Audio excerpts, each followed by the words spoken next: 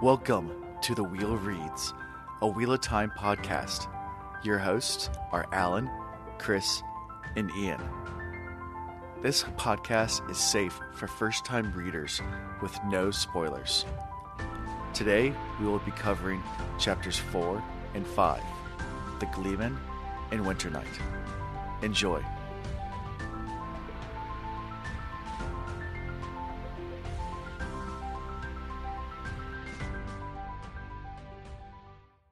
All right, we're going to get started with episode 4 of The Wheel Reads. Tonight we have a lot to cover with the Gleeman and Winter Night.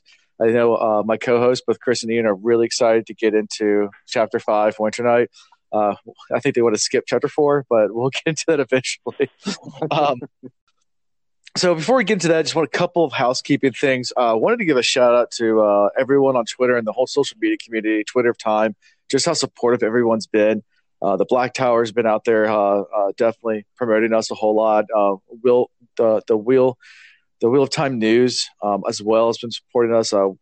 Wad Up is a YouTube channel. They actually featured us on their latest video at the time of this recording. This will come out next week, but it was just yesterday for us. For you guys, it'll be a week ago. But they're a great source. Go check them out as well. That is not spoiler free. So if you're a first-time reader, don't recommend checking them out. Same with Black Tower Podcast. They've been helping us out as well, but also a very spoilery type of podcast for Wheel of Time. The other thing as well as we did a promotion. I got 2 Wheel of Time books for Christmas. There's Wheel of Time companion books, and they're like reference books. And I decided just to give one of them away through Twitter, and had a lot of support, a whole lot of just engagement and people excited about a book. So I found when you give free stuff, people get excited and start sharing your podcast and listening. So I'm going to announce the winner for that. The winner for that is Valkyrie 305. So we'll be in touch. I'll get addresses, try to figure out that's the Twitter handle to find out where to send the book to. And then, we might do future promotions like this in the future. We do have a Patreon page. I've mentioned that before in our previous videos. That helps support us. If we get enough traction there and people actually sign up for memberships, then we can do more things like book giveaways or even like T-shirts and all sorts of coffee mugs, pint glasses. The more we have support, the more we can give back to our listeners. For us doing this, we're doing this for free, and there is a small cost to it. I take that. Whether it's just little things here and there, but not that we need the money, but if you guys could be so gracious as to support us, we'd definitely give back to you guys. So moving on to some other things. Quick analytics from last time. This is the last time I'm going to do the analytics things because it's kind of getting bigger and bigger. Just really quickly, we have 12 countries listening to us right now, about half the United States, which is kind of cool. About 25 states out of the 50. I don't know if we'll have all 50 because there's no one that lives in North Dakota or Wyoming. But if we do have a listener in North Dakota, no offense. But no one lives there, right? I don't know. I will travel there and find somebody to subscribe. I will go door to door. Nice. So North Dakota, if you know anybody in North Dakota, share this with them because we want them as a listener too. We don't discriminate based on your state, unless you're West Virginia. And then we're from Virginia, and we don't like West Virginia. So. Anyway, Chris, who has a lot of family in West Virginia, but we won't go there. Oh no! So also, real fast predictions from last time. Just want to go through those. So, the Dark Rider only shows to young people. Dragon Claw, that was a good prediction. That's what the symbol is. Wisdom is the one on the white horse, and the Blight, which is up north of the map, is just a giant allegory for Canada. I forgot about that. I'm just kidding. I'm kidding to our Canadian listeners. Obviously, do we have any? No, we do. We actually have a lot of Canadian listeners, a whole lot, and obviously they're the most kindest people in the world. And Land's not up there fighting Canadians. Probably they have the best side of Niagara Falls too, so I've got a lot of love for Canada. Yeah, and they're nice people in general. I mean, every Canadian I met is really nice, unless they have a hockey stick, and then they turn really, really vicious. Great. So with that, I'm just going to dive right into chapter 4. So the Gleeman. This is when we get to meet our another character, Tom. So we'll start like we did every other episode, and this is going to be kind of short, but just the symbol there. So the symbol is a harp, and I think you guys, I don't think we have to talk about this much unless you have something you want to talk about, but probably represents the Gleeman.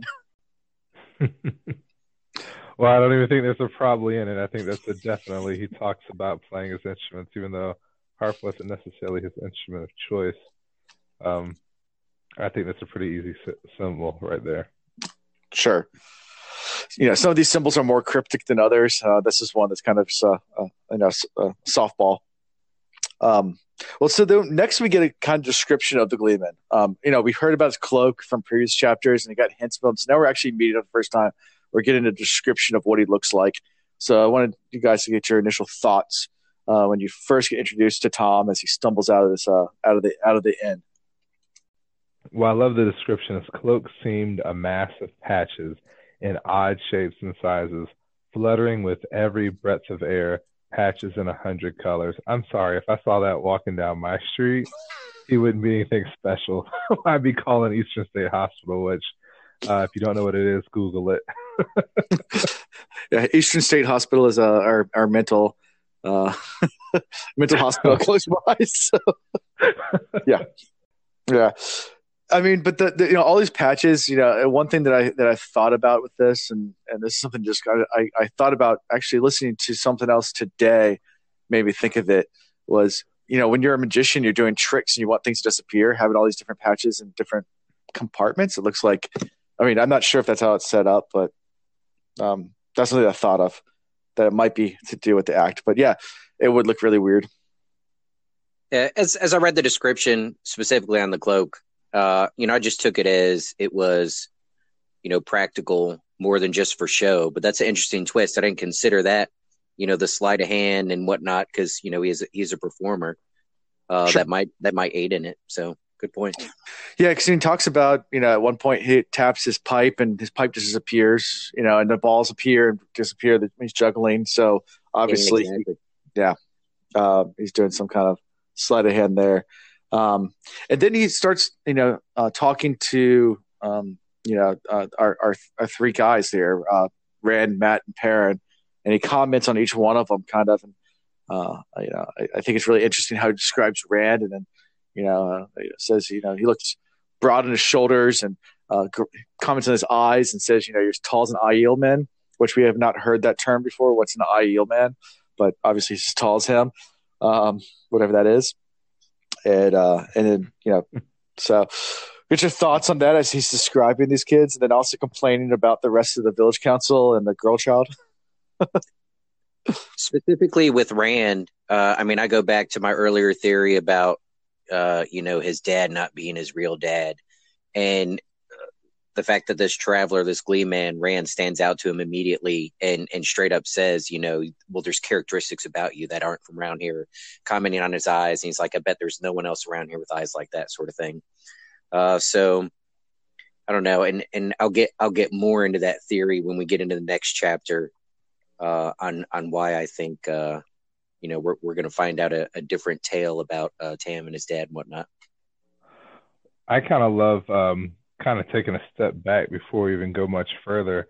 They really are really descriptive as to who or how the Gleeman looks, but then I think it's really cool the expectation of how he thinks he should be treated, because he's just like, I cannot believe that I arrived and I was chilled to the bone and ready for a warm bed, and your innkeeper grumbles about the hour as if I were wandering swineherd, and your village council hadn't begged me to display my art at the festival of yours. Like, I think it's just hilarious how this man who looks crazy, like in my mind, he's just like a crazy lunatic, comes into town and has expectations of being treated as royalty. So kind of shows you kind of how backwater the Two Rivers is. Sure. And then again, when he comes down and gets kicked out of the end, he's complaining about the village council again. Says they turned and stared at me like I was their brother-in-law coming to ask for money or something like that. And then a girl child chased me out with their stick, which obviously is the wisdom. That's yeah. Yeah, I think that's easily determined at this point. Mm-hmm. Yeah, in this chapter, from the Gleeman perspective, we definitely get his perspective on where people fit the gradations of society there. Like, he definitely sees this whole town is way beneath him, and all the people in it way beneath him. But he's going to run into somebody in the same chapter where it's the exact opposite, that he bows before, sort of thing. So from his perspective, we kind of see the order of where people lie. Sure. So, that brings us to the next thing he says. They ask him about the dragon, and he actually starts condescending to both Rand and Mat, saying, "Oh, old news. Even old in Barillon, which is the last place to know anything." And then he stops. He goes, "Well, almost the last place." Obviously, definitely sliding at this place, like, that they don't hear about anything ever. And then he notices that, he sees the cart. He's like, Padan Fain. So he knows Padan Fain. Do you guys have any thought about that? I mean, it definitely, it triggered like the thought in my mind, like they seem to be traveling in a similar pattern. So like part of me wants to think that maybe there's a deeper connection than just like a passing on the streets. And then there's that other side of me that's like, maybe different guilds just kind of know of each other. Like, just in my mind, it's the way the world works is you have different guilds, and the ones that are more popular within the bunch kind of know each other. Or again, it could be that they have often traveled to the exact same locations. It's definitely not coincidence, though. I don't think anything at this point is coincidence anymore with these books. Sure. Our author is still doing a really good job of painting the picture of how remote this area is and how cut off they are from the rest of the world, and kind of setting our characters up, whoever might be traveling at some point, just showing how naive they are, because they think these people showing up is just, oh, it's so amazing, the peddler's here, yeah, this is this great event, oh my goodness. And then this guy is like, oh yeah, the peddler, this is more common. These are the type of people I run into all the time. No big deal, sort of thing. So mm-hmm. I agree with that. I also I love how you can see that there is some animosity between the two trade people. I mean, I still see, the peddler and the gleeman, they look like opposite factions, because he said, Thane was always one to carry bad news quickly, and the worse, the faster. There's more raven in him than man. So there's definitely some scorn there towards Thane. Mm-hmm. I wonder if he's worried about the peddler stealing his thunder a little bit, in some of the stories he plans on telling and news he plans on sharing. So, another thing as well, the Gleeman starts mocking them about when they start telling how far they've been. I thought that was just a funny scene where Rand's is like, we've been as far as the, I can't remember what he said, but we one time went to the swamps, and it's like, I went to the mountains one time. Like, he's like, ooh, you guys have been really far. Yeah, I think it's pretty interesting that he definitely entertains them in a way that it's just like, I'm going to feign interest that way. I have more, fire to really, or I should say more ammunition for the fire. He definitely goads them into these conversations. So it's pretty easy for him to do. And he mentions a couple other things before I get into his stories, because we start getting into that in a second. But he mentions that Perrin looks like an ogier. I didn't know if you guys caught that. He's like, no, if I stood on myself on my shoulders, I wouldn't be even that tall. So we don't know what that is yet, but any thoughts about that? Yeah, I highlighted that because my mind went to two things, like either like an ogre, maybe that's another word for an ogre, or a giant. So those were kind of the two thoughts that I had in my mind. but I know they're talking about those as being kind of fairy tale-ish. Mm-hmm. So, I mean, a lot of things they just don't believe in. They think it's all just myths and legends and stories. So, yeah. I like a quote. We kind of glanced over it, but I want to go back to it because it Mm-hmm. kind of gives you um, his take on war. He said, in war, boy, fools kill other fools for foolish causes. That's enough for anyone to know. I am here for my art. So he clearly seems to be pacifist. Now, I don't know if that's going to be the case later on in the other 14 books or even in this book itself, because in my mind he's going to be this grand wizard that like is the Gandalf of the book or the Dumbledore of the book. But I love that quote because he's just like, war, it's not important. And like even his concept of time earlier, the words old news, like I kind of read more into that because of the way this book goes in relation to war. He's like, yeah, that's old news. Mm-hmm. And he's like, in my mind, I'm like, does he mean that this war has been going on for a while? Or does he mean that there's always war going on? So why is it a big deal? Like I'm struggling with that whole idea of what his statement really meant. Sure. Yeah. I mean, he's obviously, I guess, I don't know if you guys want to take this, but, he's obviously against war, 100%. Whether he's seen it firsthand and that's why, or whether or not he's just, like I said, more of a stage performer and just more, what you consider today more liberal and from that, anti-war, dovish type of personality. I got the feeling just the nature of his trade, like that type of person could be around, near, observe these conflicts without really getting drawn into it on either side. So if that's true, and this character moves forward with us, I mean, he could be a great source of information as we move along, just because of these things that he's been able to observe, even though maybe he didn't directly take part in it. Sure. And kind of going back to the whole idea of his experience and experiences in general, I love when they were talking about how far they traveled out, they did that reference to Mountains of Mist and how everybody knows it's bad luck to enter the mountains. I love the parallel to the Misty Mountains from Sure. Hobbit Yes. and Lord of the Yes. Rings. Like Yes. And just going back to that previous, I guess, paragraph right before that, I guess something else we glanced over that I want to get back to is that there's an obvious mistrust for Aes Sedai. So we talked about that last episode. We got introduced to this other group called Aes Sedai that were marching to go to the dragon, and they ask him, about Aes Sedai, and he says, "I make a point of never knowing anything about Aes Sedai. Much safer that way." So I didn't know if you guys picked up on that or what your thoughts were about his opinion, but he basically says, "I don't want anything to do with those people." that's actually one of the things I had highlighted because it just shows how, for lack of better words, badass they are. That even a great storyteller doesn't want to know anything about them. Sure. Yeah, that's his job, is to know stuff and be able to, through his art, tell these stories to folks, whether it's in song or rhyme, poem, whatever.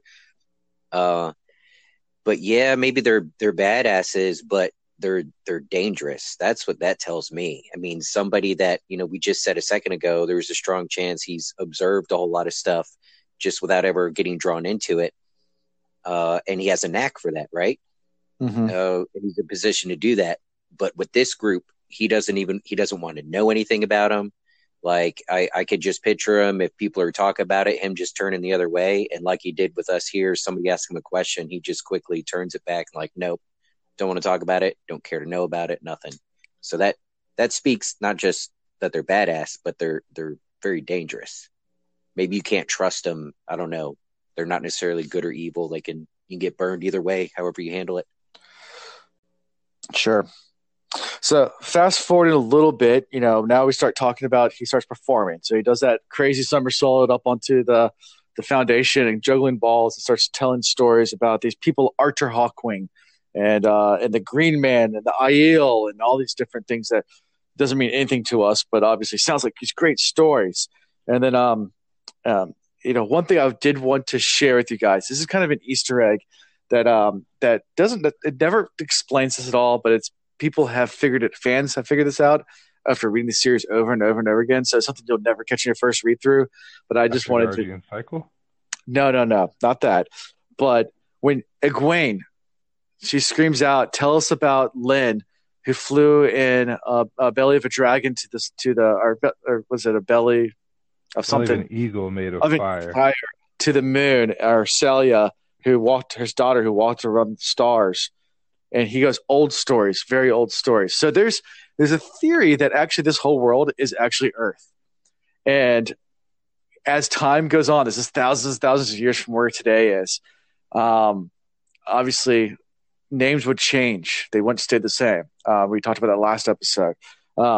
So there's a whole theory that these next couple of names that he gives out deal with our time. So Lyn, who flew in an eagle to the moon, John Glenn. Celia, Sally Ride, his daughter who went to space, first woman that went to space. The next line talks about Mosk, the giant who had lances of fire, Moscow, who could reach on the other side of the Earth, nuclear missile. Yeah. And then Mott Therese, the healer of Ind, Mother Teresa, the healer of India. So just kind of one of this cool little, like if you read into it, and this will happen sprinkled throughout the books, like where they'll start talking about these old times, and they'll have these hints to now, which is I just thought was cool. Like, and you don't notice them unless you really read into them. So just kind of a cool tidbit. I don't know what your thoughts were on that because I just threw that at you. No, that's pretty cool. I read through those and I was like, these all sound like great spin-off books. So after 15 books, he could write others. I'm like, oh yeah, that's right. He no longer lives, but maybe he did do that, and I just don't know because I've never looked into it. Sure. Yeah. But, so, I mean, but it's interesting that they might be just stories that already exist. So that's how he goes. I will tell you of the end of the age of legends of the dragon, and its attempt to free the Dark One into the world of men, which I was like, that's not how I remember from for the prologue. Obviously, a lot of time has changed. A lot of times past, we read the prologue. He was not there. Us as a reader was there, which is kind of cool because it's obviously years and years and years later. So he's taking this myth and legend story and doing his interpretation. But we as the reader actually got to witness or read the real event, which I just like that. Anyway. I just love how how descriptive he is. He's like, I will tell the time of madness when the Assad, I'm not sure if I pronounced that right, but I'm going to try, shattered the world of the Trolloc Wars when men battled Trollocs for rule of the earth, of the wars of the 100 years when men battled men and the nations of our day were wrought. Like, that whole sense of time is still escaping me because there's so much loaded into the stories that he's going to tell and the stories that they were asking him to tell. It's like, man, how many years have passed? How old is this earth? Like, sure. So I know we had talked about it last time that it was, I guess a couple episodes ago, maybe it was, we talked the prologue and we talked about what the difference between the breaking of the world and this is, and you guys couldn't even begin to even think about it. Now we're getting a little more of these context clues. It's been a long time. And then we get Our Lady to enter. Yeah, so he's in the middle of telling stories, and he just stops, mid juggling, just balls disappear, and it's Moiraine. So, what are your thoughts about this first encounter? Does Tom know Moiraine? Do you think Tom knows Moiraine, or he either knows of her directly, or we talked about this earlier when we were describing her ring. Maybe she's part of some order and he's aware of her order and their importance. something like that. But it's not. So like I was saying before, where he felt the need to put the people in this town in their place and kind of talk down to them. She didn't show up and immediately and say something to him to put him down. He saw her and he put himself in his place. He knelt down, like he already recognized, like this was a big deal, bowed down before sort of thing. So, he knew his place towards her, or perhaps towards some group that she belongs to. Mm-hmm. If they do know each other, then they're playing off of each other very well, because he had his pause. He made a statement, "Your pardon, but you are surely not from this district." And then, of course, right away, Ewan came in. "Oh, that's Lady Moraine." And right away she said, "None was perceived, Master Bard." So she gave him his respect through the title. "And my name is simply Moraine. I am indeed a stranger here, a traveler like yourself, far from home and alone. The world can be a dangerous place when one is a stranger," which that part, that kind of took my mind. It's like, that sounds almost like a threat. Right. It sounds like a warning. Is it a veiled threat? Like, yeah, that's. Yeah, maybe you're right. Maybe they do know each other. And she, in that dialogue there, was hinting towards him, "I don't want these people knowing who I am. This is simply my name. I don't need all the titles," sort of thing. And then drops the threat on him, like, "Keep your mouth shut, because you're a stranger too, and no one will miss you if you get disappeared." Right. And then all this interaction gets cut off because now the village council comes out, and Tom immediately is like, "All right, drinks are up. I'm out." Like, it's just funny because as soon as the village council comes out, it's like, that means the bar's open. So I'm bouncing. Screw you guys. I'm out of here. So I like this guy. Yeah. So the village council comes out, the Neve comes out, complain to Bran about how she doesn't like these new strangers, and it's obviously she's talking about Moraine and Lan, and Bran defends them, says, they're under my roof. You don't talk about my guests. And they, obviously there's some dialogue and banter there that I thought was pretty humorous. You can tell there's some really big tension between the council and the Wisdom and her ladies, and I'm wondering if that is a new tension or if that's a tension of ages. How there's, in a lot of the stories, you've got, like, of course, the controlling male faction and the controlling female faction, and they're always back and forth at each other. They come together when it's really important, but other than that, they're always bickering back and forth. But then you have some stories where, like, the male council kind of steps down and the females kind of rule. It's just one of those. I'm wondering if it's the fact that they're so upset at the Wisdom for her lackluster predictions that they're arguing back and forth, or if this is a historical thing.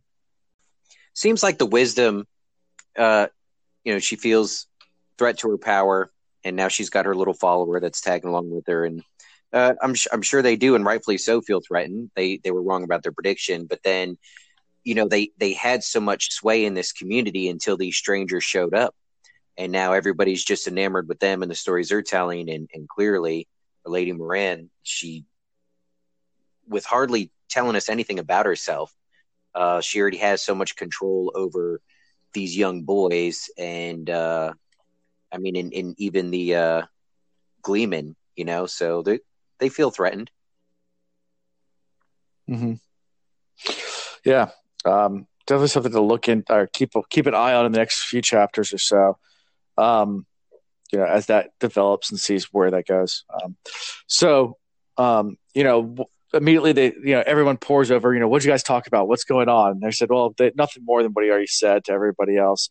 But what we are going to do is we're going to start a watch, have riders go out and patrol the borders.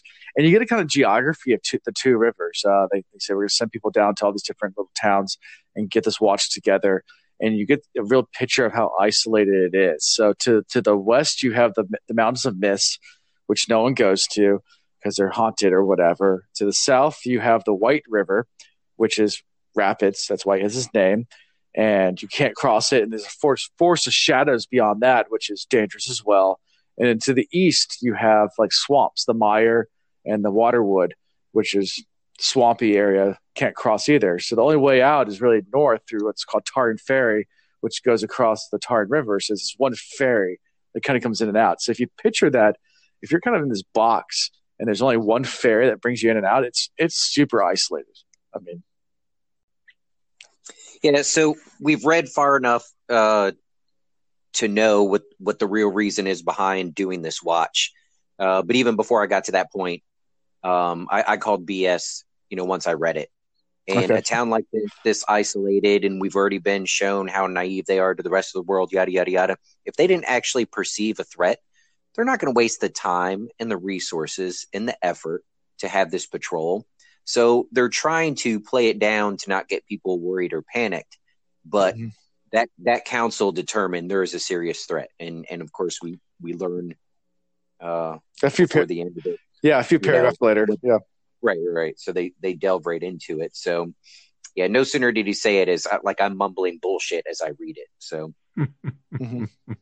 yeah, I definitely agree with that statement because, like you said, they are super isolated. And then next day, like the biggest day of the year is tomorrow. Yeah. Why am I going to put people like on alarm, and why am I going to set up this watch on the biggest day of the year? Sure. We probably should talk about memes because we could go down a rabbit hole there. But what's the one with the little dog sitting in the room that's on fire, and he's like, "Everything's okay. I'm okay." That's the impression that I got there. Come on now, things are not okay, guys. Yeah, sure. And start talking about the Dark Rider again, and the kids do, and how they're kind of ashamed to even bring it up, not knowing that that's pretty much what the village council's been talking about now. It's the Dark Rider.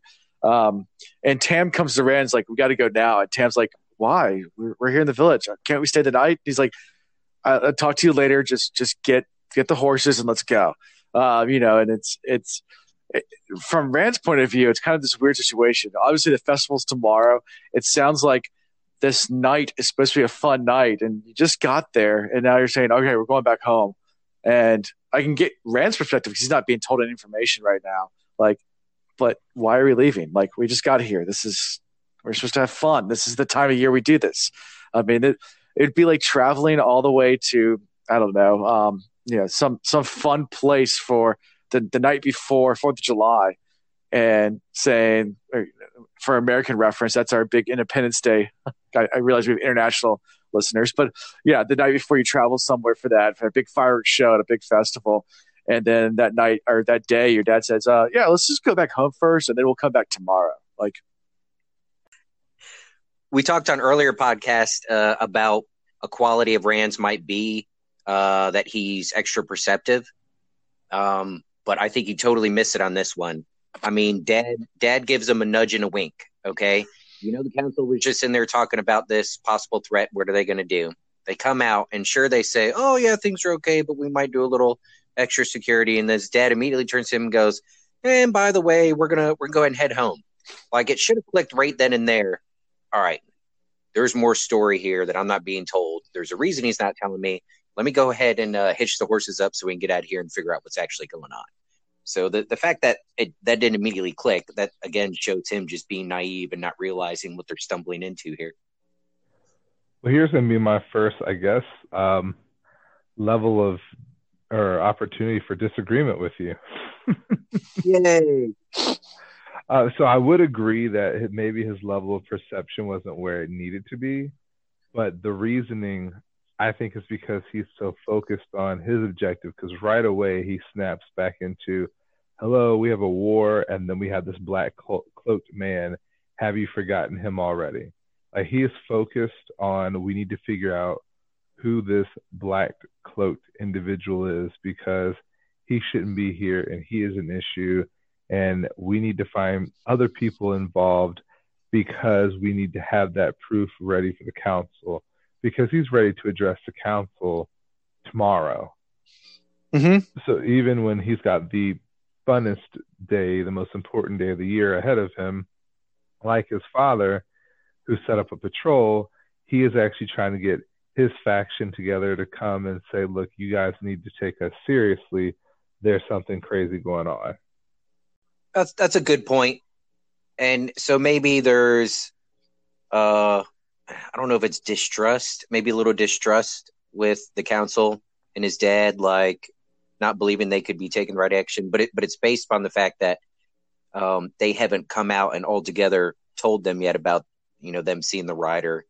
So maybe they think they're clearly making a bad decision because they don't have all the information. Mm-hmm. But I don't know. I just feel like if I know a meeting that important happens and my pops came out and was like, hey, let's get out of here, I would not talk to anybody. I'd pack my stuff up and be like, let's go. Because I trust him that much. And I know that if he's saying that, something's about to go down. Sure. So also another thing as well is that when he gets to the stable, he gets a description of the horse. To get the description of the horses.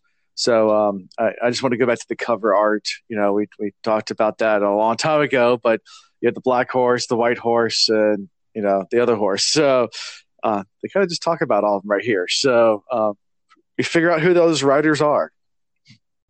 Yeah, our samurai guy. What's his name? Lan. Yeah. So Lan, obviously the big dark horse. Yeah, Marines are squeaky, short person in the front. Yep, she's the one that had the squeaky dog toy every time she rides by.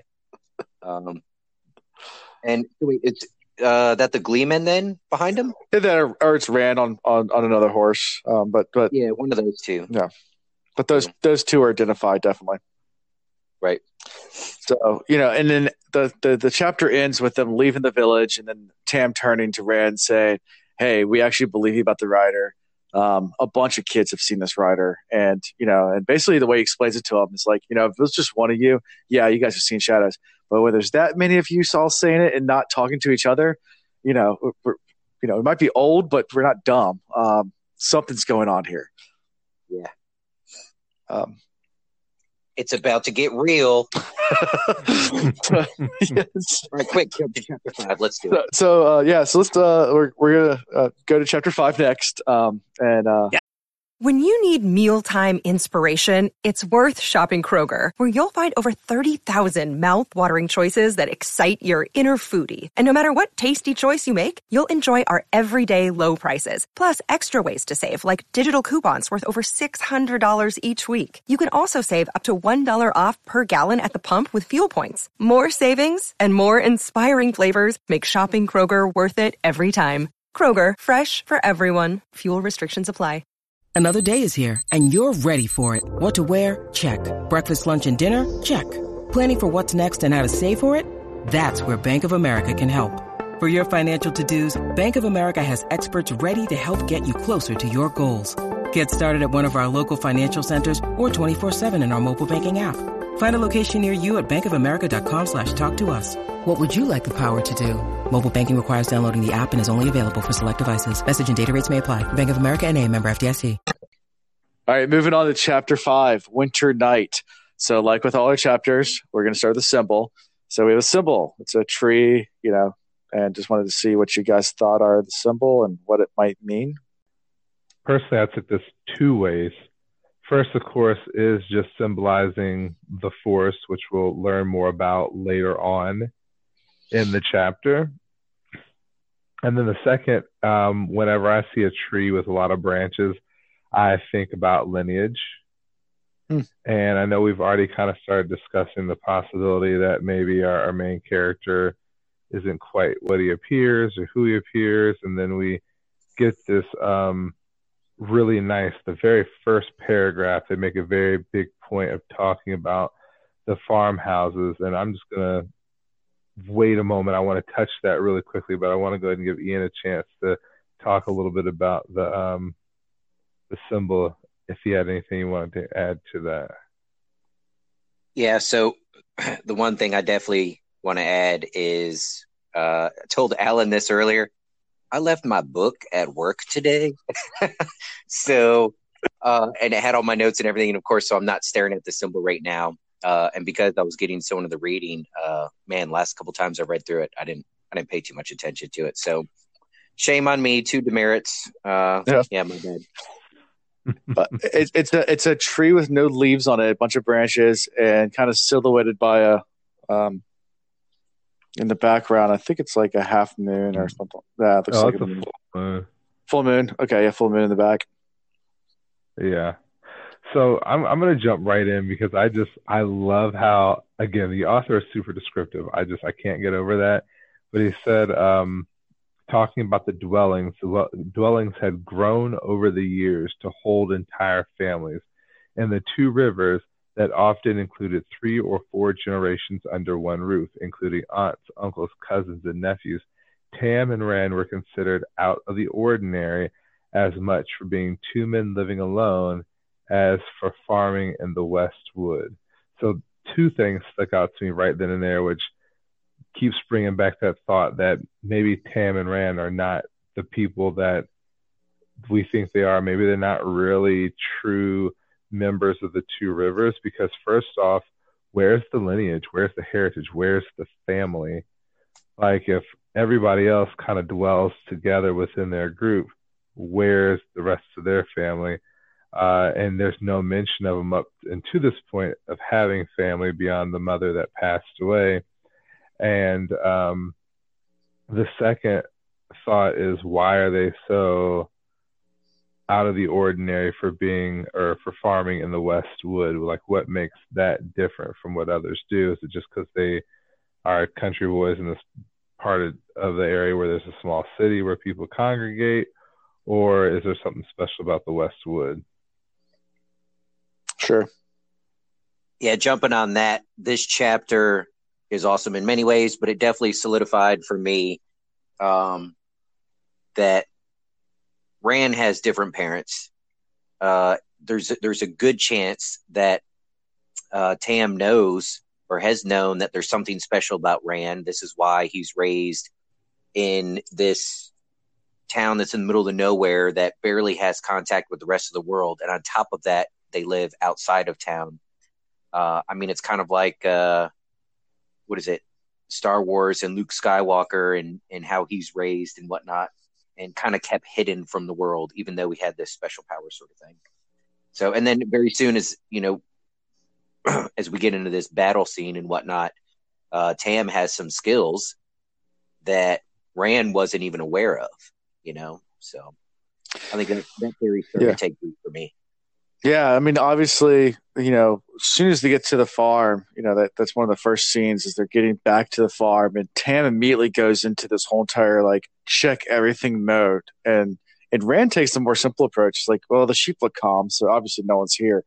But Tam's even going and checking the water and testing the water in the well to make sure, take his tongue to it, sniffing it, and obviously has experience. It's one of those. Yeah, it's one of those things. Like, Robert Jordan writes this really well. You'd think that maybe he's actually fought in war before. Obviously, he was at two tours in Vietnam, and not everybody in Vietnam sees action. But Ian, you brought this up with me that I didn't know, because I'm not military. Ian has and does serve for our military, and I'd read online about the different awards that Robert Jordan received at Vietnam, which meant nothing to me as a civilian. Even though I should know these things, it doesn't. So I think one of his, you mentioned it, he had a Bronze Star with a V, and I didn't even know what that meant. And you're like, that meant he did some pretty badass stuff. So yeah, he was directly involved. So the V is for valor. Yeah, right. Can only be earned in times of combat, and it's pretty significant. Sure.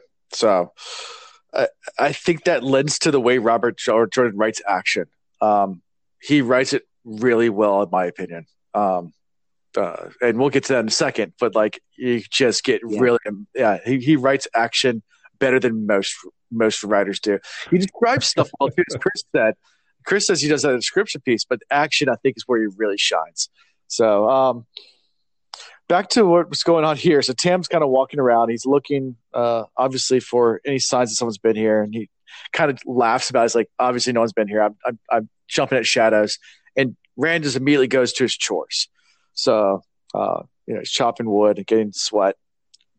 and all that stuff. So obviously a hard farm life. We get that picture right there. But it also goes to kind of establish Rand's strength, which becomes important later. We have Tam, who's got this constant vigilance. And as we go in the chapter, I'm going to take a second approach or second thought to that whole Tam not being his father, because I think maybe he is, but it's really the mom that we need to be thinking about. But we'll get into that later. But I really want to focus on, you're right, Tam's very militaristic, and this is coming from a man that is from the Two Rivers, who has no reason to be militaristic, who has no reason to taste water for poison, because I'm assuming that's what he was doing. You guys are right, like he does a really good job of describing that, but it makes me think, like, where did he get these skills? Was he a soldier at some point in time? Whose army did he serve in?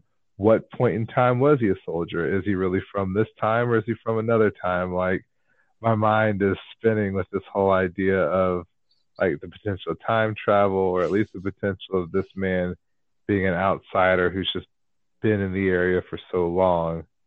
At least 15 to 20. So he's kind of established himself. But I do love how he's essentially taught his son to remain vigilant too, because even though Rand started to go to work, he still kept his bow near. So he's gaining more respect in my eyes as we go along in the book. So yeah, and it's hard work that it's explained. I mean, obviously he does feeds the animals, wipes down Bella the horse, but and then he goes to chopping wood. And I don't know if you guys have chopped wood before, but about at length. But about 2 or 3 years ago, we had a bad storm that came through. We used to have a big oak in our front yard, and it got chopped off and actually fell on our house. So we actually ended up having the whole tree removed, and it did some major damage. Insurance company paid for all of it. But I told the tree removal company that, any good firewood, I wanted them to put aside so I could chop it myself. And so I went and borrowed my neighbor's axe and realized I don't like chopping wood. That's one of the best workouts you can have, but that's one of those workouts you have to be in shape first before you can even attempt it, because you will hurt yourself. Yeah. I think this is where I'm at a slight advantage. I have an uncle who owns a farm up in Michigan, and if you've been in Michigan around December, January, it gets to -14 really quickly. So, like, we are encouraged to make sure that we have enough wood by the weather. So I've been out and I've felled a few trees. I will be honest with you. I've had fun doing it. I'm also 6'6" and 300 and now 30 pounds. At that time, I was like 375 pounds. Woo. And, I could squat 800 pounds and bench 405. So I loved handling an axe. Right. So if you're listening, that's the type of person that would enjoy chopping wood. For the rest of us, it is very difficult. If you're built like a lumberjack. I love it. Oh man. So all right, so Rand gets done with his chores, goes in to wash up, and this is the best. I think one of the greatest scenes of so far in the book. So he's going to wash up, and Tam's just like, you know what? I'm going to go start locking the doors, and Rand notes that, like, we never lock doors. Why? Obviously it clicks in his head. Something's off. Everything's tense. And then you hear the scrape coming from upstairs, and he's like, that never gets moved either. I noticed the chest under his bed. So kind of leave it to you guys to start talking more, but I just love how this scene's set up. Well, Chris, you might have more insight to this given your last story, but I just assume that farm life and the amount of work that goes into it, and especially surviving in winter, like, there's routines that you stick to, and you got to do one thing after the other, boom, boom, boom, because there's so much to get done, so you get in this routine, this cycle of doing stuff. So anything that's not routine is definitely going to stand out. So just like you were saying, Alan, like, I got that same impression. What well, and Rand had that same reaction of like, wait a minute, I know we're trying to go back and forth about how, yeah, it's not that big a deal, but it is a big a deal. But that's kind of like the moment where Rand is really starting to, heartbeat pick up, like, holy cow, what's going on here? Yeah, I will tell you, because I enjoy spending time on the farm with my uncle and the family. The one thing you learn is like that idea of being up at the crack of dawn when the roosters crow is real, because you start your farm work at 5:30, no later than 6 o'clock. You are out there for 2.5, 3 hours. You're hitting the breakfast table at about 8, having fresh food. You finish your meal by 9:30, 10 o'clock, and you're back outside doing more chores. You're coming in around 11 to about 2. You're like doing studies. You're getting your relaxed time. You're getting your lunch. By about 3 o'clock, you're getting everything prepped. And by 4:30, you're back out finishing farm work until dinner time at like 6:30. And in that whole time, like, everything is loosely regimented, but it's still regimented. It has to be done.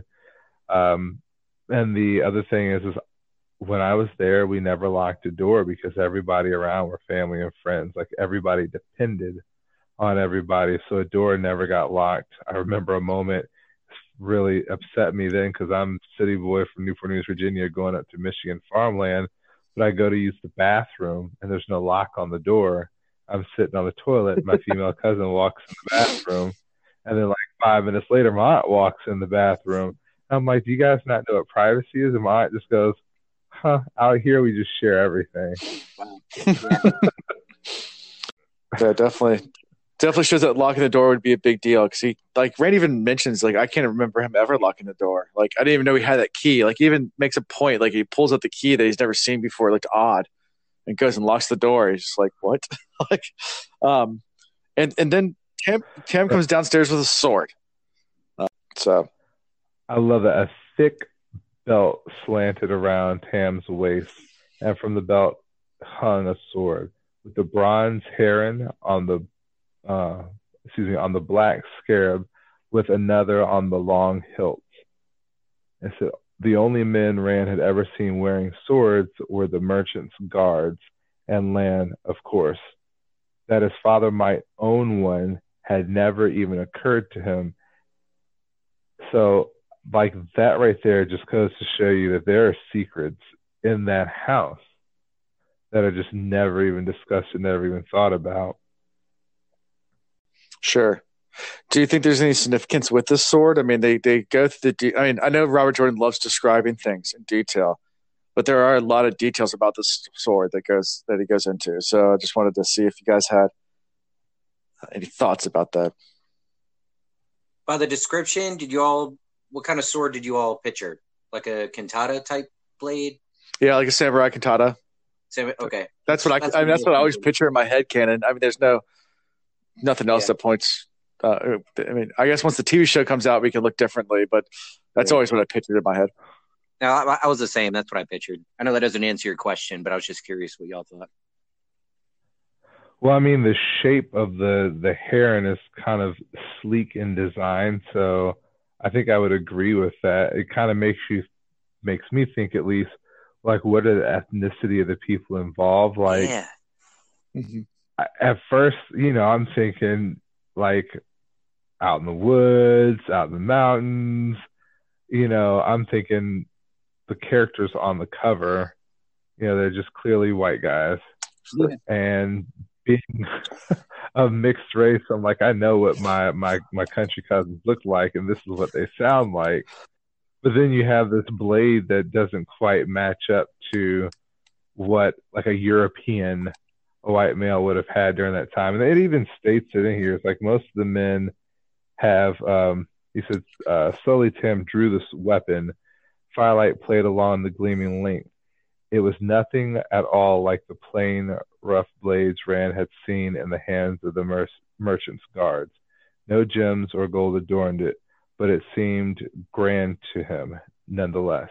The blade, very slightly curved and sharp on only one edge, bore another heron etched into the steel.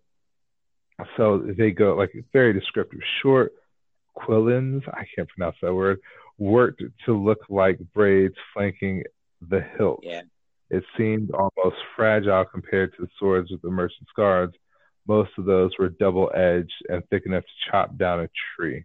So clearly it's got to be a katana. Mm-hmm. Sure. Slightly curved, only sharp on one edge. That describes like a katana to me. I mean, that's the only other blade that I can think of would be Middle Eastern scabbard. Scabbard. Yes, thank you. Scabbard. Yeah. So one thing I another trivia fact, and I should have talked about this the first episode. So you mentioned the covers, and so I will tell you that the first 5 book covers are very, very what we call whitewash, where you have the white characters.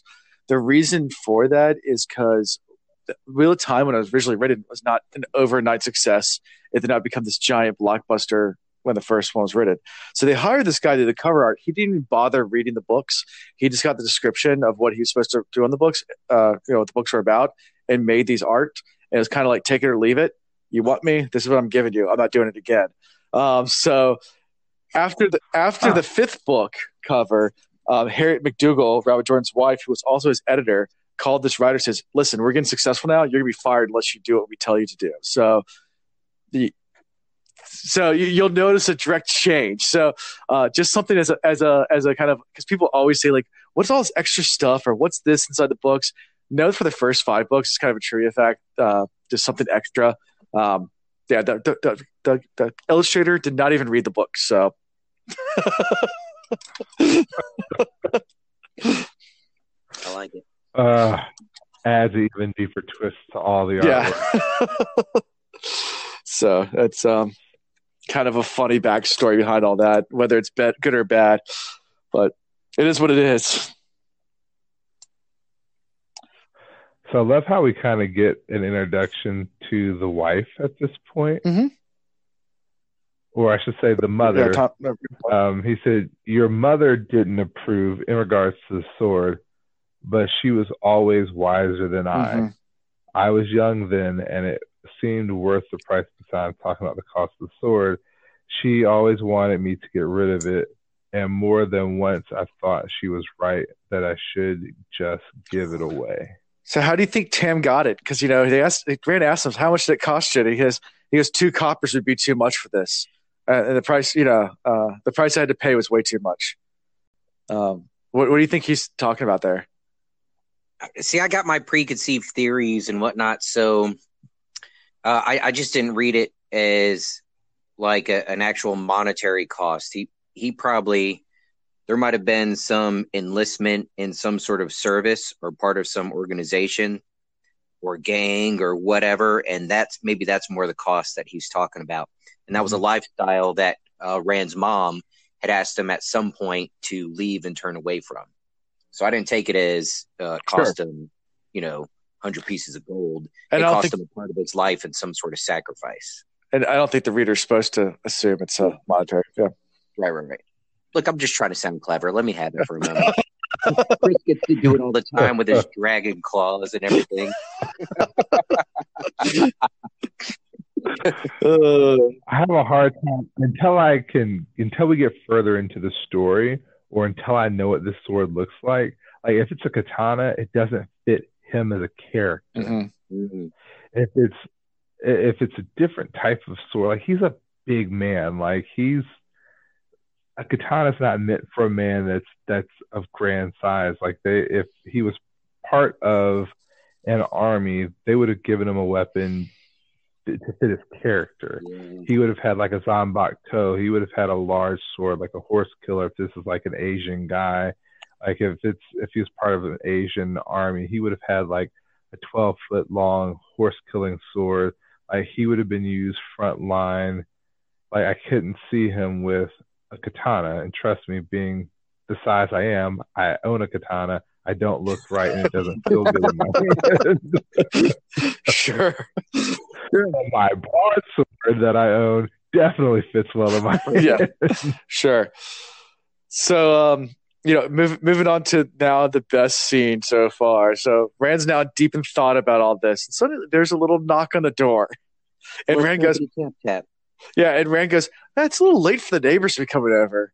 And then and then boom. So let's talk about this. Well, let's see here, because there's so much to discuss. I'm going to give you a chance to say something nice about Rand before I crap all over him. Oh, everybody hates Rand anyway. Oh man, that's the thing. I don't. Well, before we go further, because I want to make that point, since we're talking about Rand, we're talking about before we get to the battle scene, which is where we're headed. I was excited to find out that his mother had been an outlander. Yes. And I had that highlighted, like that was an important highlight for me, because it speaks to the whole idea of maybe Rand being not Tam's son. I don't necessarily know that that's the case, but his mother definitely is not from the Two Rivers. So what was her significance? Like, she clearly has some significance to the story. Maybe she's like an Assad or something. Like maybe she was a warrior woman, or maybe she was some type of magician, or maybe she has a link to the dragon. Maybe she's like a lineage to the Dark One. Like, Rand's got these gray eyes that was described much earlier in the last chapter, which we didn't really touch on, but there was significance in the color of his eyes. They're different than everybody else's. They were even different from the blue of the Gleeman. And then we have his mother, who's an outlander, and we're slowly starting to have some character development around her. So I'm interested to see or hear what her story is. Hopefully we get to that. And then we get to the battle scenes. I didn't want to breeze past that. I need to say that. So now we have the battle scene. So the door smashes open, the lock spins across the floor. I mean, just that the way he writes that, I can just picture like splintering of wood and that metal lock just like spin like a top. Like, it's so cinematic. And this figure darkens the door, and Rand's first reaction is like, oh, thank God it's not the Dark Rider. And he looks up, he's like, wait, it has horns and a wolf mouth, and holy crap. Like, so we meet a Trolloc. So let's talk about it. Well, I will start by saying, again, I love the vivid imagery that is going on here. So I agree with you. I have never read through a chapter more rapidly than I read through the rest of this chapter. And it wasn't that I was like, oh, gotta get to the end. It was like I was being pulled into this battle scene as if I was watching a movie. Sure. I'll agree. And Ian, I'm gonna let you talk on this, because I'm excited. I'm gonna let you go because I know you're gonna pull me in the same way the story pulled me in. So, all right. So, I'll agree with that. I read this chapter multiple times, and the first time, I'm sure I skipped over a bunch of detail, and that's credit to the author, because I've been very meticulous so far in how I've been reading, trying to highlight, take notes as I go, and I flew through it. But I mean, that's the way it was designed, and what's clever about it is that's how like a real firefight or like a real hostile engagement actually happens. I mean, even if it lasts 15, 20 minutes, it's just, you get this narrow tunnel vision, and everything you react, you react according to how you're trained and whatnot. So, I thought the way it was written was pretty cool, but as far as Rand's reaction, not a huge fan of. And he was a bit of a wuss thing. I know he hasn't been involved in any sort of real big fight or anything except maybe scrapping with his buddies. And yeah, you got these big old Trollocs that, you thought didn't really exist or whatever, and they're massive and they're threatening. But it's not like they ran into you on the road. This is his home, right? This is his house where he grew up. Like, this was his everything. And he had little to no instinct really to defend it. I mean, a little bit. He wanted to try and help his dad, but Tam's like, no, go, run, blah, blah, blah, blah, blah, go out the back way, whatever.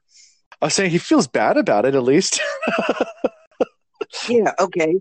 So you guys have seen Saving Private Ryan, the guy in the hallway that is supposed to bring the ammo and just sits there? Well, he wasn't smiling. He was crying. He felt bad about it, but he knew he was being a wuss. Sure. I mean, Rand doesn't know what Tam's skills are at this point.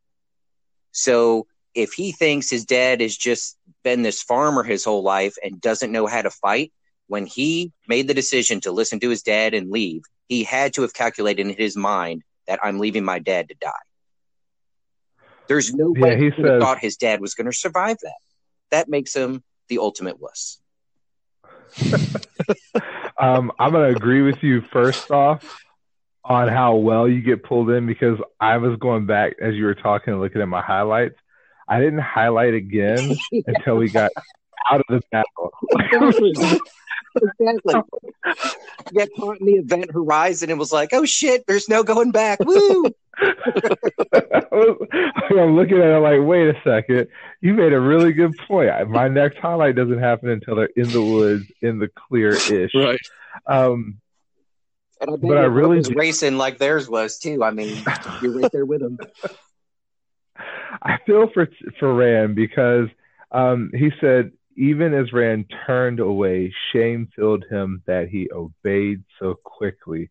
He wanted to stay and help his father, though he could not imagine how, but fear had him by the throat and his legs moved on their own. He dashed from the room towards the back of the house as fast as he had ever run in his life. Crashes and shouts from the front door pursued him. Like, first off, I had to think about slowing down to read that because I just wanted to just like power through it. But it shows that internal conflict that you get when you're in that fight or flight mode. And he's clearly still a child in that sense. Yeah. Like when it really came down to it. Yeah. The fight was gone out of him. Exactly. And I think, when you talk about fight or flight, obviously the flight instinct kicked on for Rand. Someone like, you take like yourself, Ian, who's been trained as a soldier, you're trained to have a fight instinct kick in versus a flight. So you compare it to the Saving Private Ryan, that guy should have been trained to have a fight instinct kicked in. The guy in the hallway in Saving Private Ryan. Whereas Rand's a kid. Obviously, I'm not trying to say that he's a good guy. That he's not a wuss in the situation. He's definitely a wuss, but give him some credit. Like he's obviously he's not even thinking. Anything through rationally. It's just all instinct, and it's the wrong instinct, but it's all instinct. Yeah, but I had like, because you're right, I have a heart for him now, so I will be that one.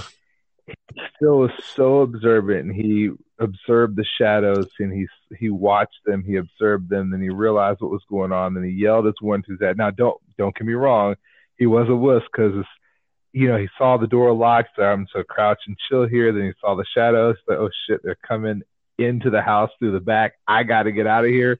So he like yells his warning to his dad. They're coming in the back. You're probably going to die. I'm out of here. And then he gives his dad permission. I'm outside. Run. I'm so torn right now. I'm not gonna lie to you because I want to like him so bad, but then it's like. And then the very next thing, he gets to the barn and starts fighting with a hoe handle. Like he's, the handle hits him and he starts freaking out. And then eventually makes his way to the woods and Tam comes crashing out and he yells towards his dad. And instead of his dad turning towards him, he runs the other way to try to drive, all the Trollocs and the pursuers away from his son. So obviously Tam's acting very heroic in all of this. And hats off to Tam. I mean, it's like the father of the year right now. Obviously he's sacrificing everything right now. And again, Tam is displaying, some tactical skills here. Even to have made it out of the house, clearly he was handling the sword pretty well. And we find out later when Rand goes back that he diced a couple of them up. Mm-hmm. But then to escape and then to be able to have, the tactical mindset of, how am I going to move these bad guys in such a way that I could get away from them, but most definitely that they stay away from Rand. This isn't just some farmer that happened to have a sword. So we get to a point where Rand is making his way into the woods, or he's made his way into the woods. My first thought was, if you're that close to the barn, why the heck didn't you get the horse? Yeah, it's a good question. I guess a horse makes noise, though. There's some thought process behind that. Maybe, I don't know. I was like, I would have hopped on the horse and we would have been right. Yeah, we would have been gone. Like, Dad, I'll see you later. Hopefully you make it. Sure. Well, then you got to compare. We talked about the lack of training with Rand. When you're in that flight or fight mode, especially when your life is at risk, I mentioned the tunnel vision. Once it finally clicks and you're in that runaway mode, he probably didn't even really notice or register anything until he sprinted and got in that barn. He didn't come out of that until he got tangled up with what do you say, that or whatever. That's what kind of snapped him out of that tunnel vision. But again, in comparison, you have somebody controlling that and still being able to use their mind and thought processes and solve their way out of that problem, which of course is Tam. So again, I just keep showing the difference and why I think Tam's got some skills in his back pocket. Sure. Yeah, he's definitely got to have it. I'll tell you, I'm fight or flight. I've always been moved to be fight because I don't run very well. I can tell you very, very few times where I've had to do anything, but when I do, I think I instinctively black out just so I can do what needs to be done without having to think about it conscientiously. Yeah, and this is also why I still think he's a wuss. I mean, you mentioned the Army training, and it's true. They do train you from the get-go, to not think, to run towards the firefight and, to execute whatever it is you've been trained on, right? You practice it so much that it's just automatic. But still, there are some people that from a very young age just already have that instinct in them. Sure. And it's kind of funny, Chris gave a description of himself earlier. I'm almost the exact opposite. I'm 5'7", like right now about 175. And I've always been one of the smaller guys of my group of friends. But, Alan, you didn't get to know me more till high school. I was just always this way. Like, I never backed down from a bully. I never turned from a fight. In fact, I very mistakenly interjected myself on behalf of others in their fights because I thought they needed the help, and people way bigger than me. Like, I just always had it in me, like, okay, bad guy, we're going to go get in his face sort of thing. So some people just have it in them. And that's one of those, I bring that up, my size compared to, other people I've had to put up with and standing up to bullies. Is like that was his home and that was his father. And I just can't imagine, even if in my mind, that line where, I'd like to stay and help, but I wouldn't even know how, I would have gone blackout mode. I'd have picked up whatever was nearby and I'd be like, that's it. I'm jumping on this Trolloc and I'm going to try and jam something in his neck and we'll see what happens. Like, I don't know. So I'm just remembering a story from high school right now, and I'm going to share it real fast just because it's the exact opposite of where it wasn't when I was confronted with a lot bigger guy than I was. I definitely took the entire let's crouch on fetal position and just take the beating because Ian might remember this. This was outside of lunch, and we're doing hacky sack. and we're messing around, and one of our friends was another scrawny kid, and he always wore an Adidas jacket. And we were pushing around, and I also decided to go dance in his jacket because we were giving each other crap. Like, oh yeah, I'm gonna dance in your jacket. I'm sitting there and start like stomping on this Adidas jacket, and look up and realize our friend Brian's still wearing his jacket. Yeah, I remember that.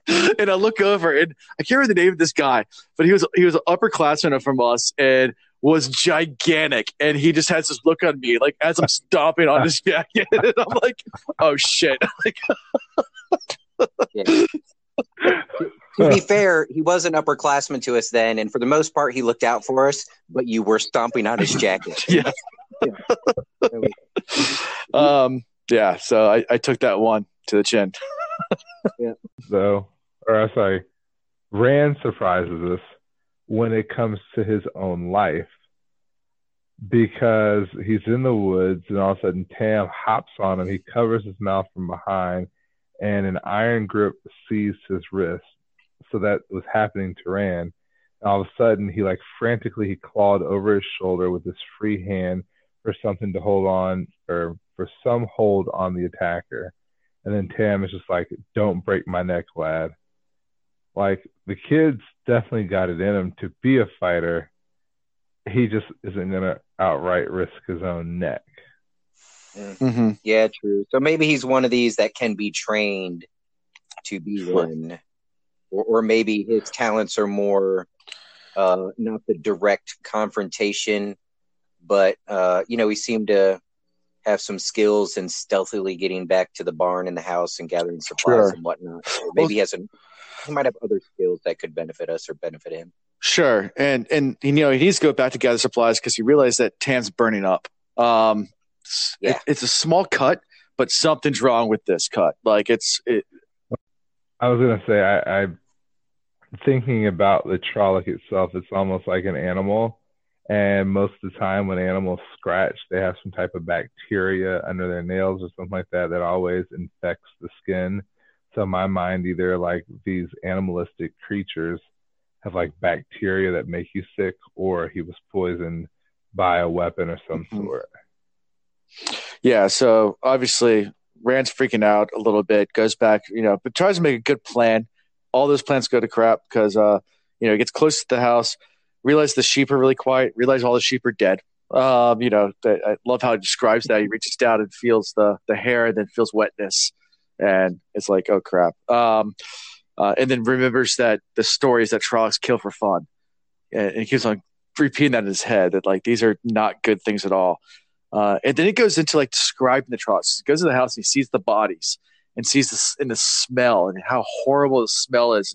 And then, some of them have hooves and some of them have boots, but some of them have horns and beaks and feathers and wolf snouts. So, the description is just really strange to someone looking in, but obviously a horrifying scene. If you picture one of these creatures, makes it easy to believe, what you said is true, Chris, that there's some about these guys. I mean, the horrible stench, along with all the other nasty features, probably just giving one of these guys a hug would give you the coronavirus or something. So some Resident Evil type stuff. Yeah. I will say, though, Rand was not very good at taking the advice of his father on this one, because there was that, as he was going back to gather the materials he needed, he gets into the house and he discovers one of the Trollocs that he thought were all dead is still. And the last thing his father really said to him before he kind of become lucid was, "Best act as if they are, though, in regards to their intelligence." Because he said that they don't seem very smart. Once we got into the forest, I sent the ones after me off towards the mountains without much trouble. But then he goes, "But best act as if they are, though." And right away, the dummy. So now I'm going to go ahead and call Rand what he is, because that's what it was. Sure. He gets into the house. He starts to gather stuff. And then one of the Trollocs gets up. It's moving. Yep. And he freezes in panic as Nard comes up to him and just starts talking to him. And it's in this weird, doesn't sound even human, because it's not, he shouldn't even be able to speak kind of, that's how I picture, at least. If if my dog were to start speaking English to me, it would be so foreign and so strange and not sound right at all. Like it should be natural. Obviously Rand freezes it. We hear about, he says, Myrddraal wants to come talk to you. He says the Myrddraal. And obviously it has another name because immediately Rand calls it a fade in his head. He's like, what does a fade want? So obviously there's the two same things, but these were all myths. Like I said, before 10 minutes ago, because I'm guessing that's how much time probably elapsed in all this, none of this existed. This was all just stuff to scare kids. Like, can you imagine, like, as a kid, all of a sudden the boogeyman actually shows up, it's these were children's stories to scare you when you're kids. They weren't real. And now they're here. So I just, that whole, I love the way Robert Jordan does that, where it's, it is a little tropish, but at the same time, I love the way he describes it, and that feeling of just sheer panic and fear mixed with disbelief. I mean, even though he's seen it in front of him, because for so long they've been myth, legend, whatever. It's not like it immediately sets in. Like he sees it and goes, "Oh, guess we were wrong all these years." Like it takes a while for the mind to process that. Sure. So Narg comes and tries to talk to Rand, and Rand finally says, "Okay, fine, I'll listen to the Myrddraal," and lowers his sword, and immediately Narg lunges at Rand, which is also another little fun action scene.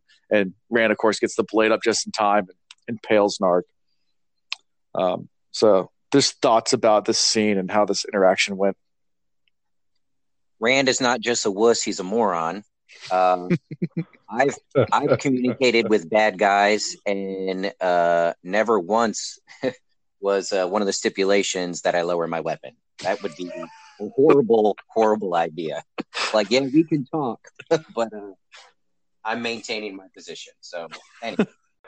I mean, it's really good to note, though, that he is, in his reaction, he had his first kill. True.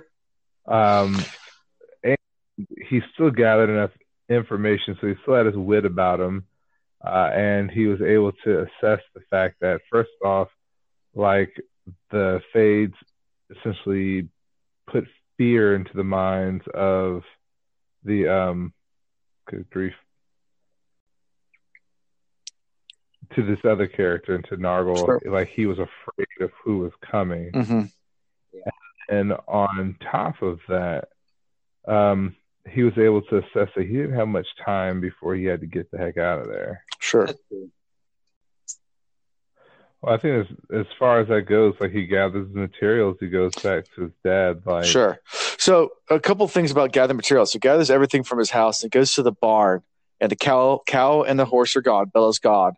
The cart's all broken. He's trying to make a litter or something like that. And I just wanted to point out, when he chops at the cart to get the pieces to make the litter, the blade doesn't dull. And this was hardened ashen wood, ash tree wood, I think is what it said. And, hardened wood, it's one thing to chop through seasoned wood. It's another thing to, fine hardened wood to try to chop through that, especially with a sword. I think they just do a really good job explaining how something special about this sword. That's kind of what I wanted to put that. We got an enchanted blade on our hands. Yeah. Oh, man, I didn't even think the enchanted, but definitely. But I was going back to, a samurai type sword made by some master swordsman. And, that style sword, it's meant for, it's light, it's agile, but it's twice as strong as like the average steel that's out there, sort of thing. And it's not a sword that just anybody can get their hands on. So when I say made by some like master blacksmith, whatever, sword maker, I mean, like, there might be one or two people in the world that can make them like that. So I'm not saying that's evidence of that right there, but it kind of lends to that. That's a possibility here. Sure. So yeah, he gets back to Tam with all the supplies, and it kind of ends there. Tam's a lot worse, and all Rand's thinking is, I need to get back to the village, and he's kind of focused just on that right now, and kind of we cut to the end of this chapter. So overall thoughts. I mean, this is our first action, so the first 4 chapters are very much world building. We're meeting characters. We're learning about the scene and the setting, and then this is kind of where I think the story actually starts. But get your thoughts. I mean, it definitely is where my interest picked up a whole lot more. Sure. Yeah, I'll still give Rand a chance. I mean, he's room for growth because we have so many books ahead of us, and if he's with us the whole way, he's got to shape up. And he's young and he's got some stuff to learn, whatever. But I was a little less than impressed. Sure. Okay. Well, I'm gonna go ahead and wrap up for this week's episode. Next time we'll be covering actually 3 chapters. So the next 3 chapters, that's chapter 6, 7, and 8. They're shorter chapters. That's why we're doing 3. And a lot of them are actually. I wish they just combined 2 of them together because it just kind of flow. But anyway, so we'll do 3 chapters. Where to find us? We're on social media. Like I said, we've had a big boom in the last week on a lot of different places. We're at The Wheel Reads at Twitter, Instagram, Facebook, all those places you can find us. Our email address is thewheelreads@gmail.com. We have a Discord server that actually is starting to get some people in it. We will interact with you there. I know it's a lot of people that's foreign, but I think Ian and Chris can speak to this. They never used it before, but I like it because it's just a different platform that allows you to interact with people in a different way that's not Facebook, and it's more inclusive. So you guys can speak on that if you want, but we are Insomniacs. Yeah, Discord. Yeah, we're up all night. You can message at any time, and Alan or I at least will probably respond. So, sure. Yeah, I'm the one that's horrible about responding on there. I will say that I'm getting used to Discord. It's actually pretty user friendly, and it gives you options. Like, I don't touch the spoiler section as much as I want to, and trust me, it has definitely been tempting. There's only one spoiler in there right now, and that's from the Black Tower. Andrew added in there that that Batman drops a nuclear bomb on Gotham Harbor at the end. That was the spoiler. I thought that was going to happen. Yeah, on it. No point in reading anymore. But like it's an awesome platform, and of course I'm not the Insomniac, but I am jumping on there every now and then and giving my 2 cents. I love the conversations that are happening there. Like, I learned more about doing podcasting, reading our Discord than I've ever wanted to know. Sure. And those of you that are first-time readers with Chris and I, please, for my sake, hop on there, because it's nice interacting with some other folks that have been around Wheel of Time for a while, but it's been a lot of fun talking to Chris and hearing Chris's point of views because he's seeing this at the exact same time as me. So if we got more people like that, I'd love to talk to you. Sure. Definitely. So yeah, Discord's a place. The link's down below for that. I mentioned at the beginning of the episode again, Patreon's a great way for you to support us. There's a link for that as well. Other than that, any service that you listen to us on, I think we're just about on everything at this point. Apple, Google Podcasts, Spotify, Podbean, Pocket Cast, Overcast. I don't know a platform or not. If we're not on a platform, send me an email, send me a message, let me know. I'll try to get us on there. But any services you are watching us, our platform you're watching us, listening to us, go ahead and subscribe to us or follow us and write a review. That helps us get up in the ratings and recommendations for other people trying to find podcasts. So that would mean a whole lot to us if you could at least do that for us. Other than that, I think that's it for this week. And if you guys have anything else you want to add, I think ready to sign off for the night. Peace. I'm ready for the next fight scene. Bring it. All right. Till next time. Thank you for listening to The Wheel Reads. See y'all next time.